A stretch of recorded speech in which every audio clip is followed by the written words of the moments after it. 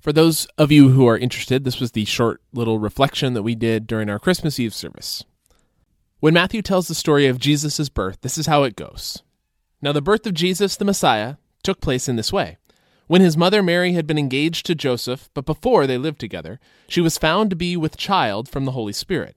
Her husband Joseph, being a righteous man and unwilling to expose her to public disgrace, planned to dismiss her quietly. But just when he had resolved to do this, an angel of the Lord appeared to him in a dream and said, "Joseph, son of David, do not be afraid to take Mary as your wife, for the child conceived in her is from the Holy Spirit. She will bear a son, and you are to name him Jesus, for he will save his people from their sins." All this took place to fulfill what had been spoken by the Lord through the prophet. "Look, the virgin shall conceive and bear a son, and they shall name him Emmanuel," which means God is with us. When Joseph awoke from sleep, he did as the angel of the Lord commanded him.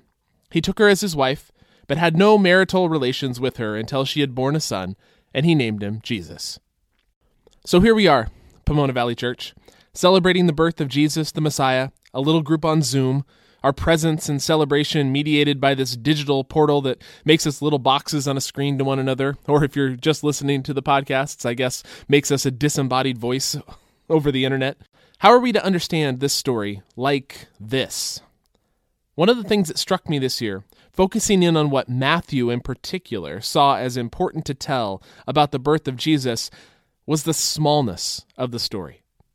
The grand genealogy that opens the book, telling the story of Jesus, the son of Abraham, the son of David, it gives way to this little story about a young man who finds out his bride-to-be is pregnant and has to decide what to do about it. Joseph hears the words of the angel, decides to do as he's been told, and then Jesus is born. That's it. Not even a full sentence on what seems like the most important part of all this. No angelic fanfare or adoring shepherds in Matthew's story. The Magi are still working out their astrological calculations from across the desert at this point. A young man, a young woman, a difficult decision, a baby. That's how the Messiah ushers in the kingdom of God. Later on in the Gospel, in chapter 13, Jesus tells parables about the kingdom. The kingdom of heaven is like a mustard seed, he says. It is the smallest of all the seeds, but when it is grown, it's the greatest of all shrubs and becomes a tree, so that the birds of the air come and make nests in its branches. And then the kingdom of heaven is like yeast that a woman took and hid inside 3 measures, which, for those of you not up on your ancient weights and measures, is about 6 gallons, of flour, until all of it was leavened. Matthew saw the kingdom of God had come, but it wasn't big, grand, flashy, impressive. It was a tiny seed, a bit of yeast hidden in a massive batch of dough, a baby. But the seed would become a tree, the yeast would expand throughout the whole batch, the child would be visited by Gentile astrologers and would threaten kings. This is how God's kingdom comes. Always has. A faithful remnant would return from exile in Babylon. Gideon's grand army is whittled down to 300 to face the Midianites who threaten them. Your faces are in little boxes in a little Zoom meeting. Growth also comes to the kingdom, of course, and the grand and the earth-shaking are undoubtedly a part of it too.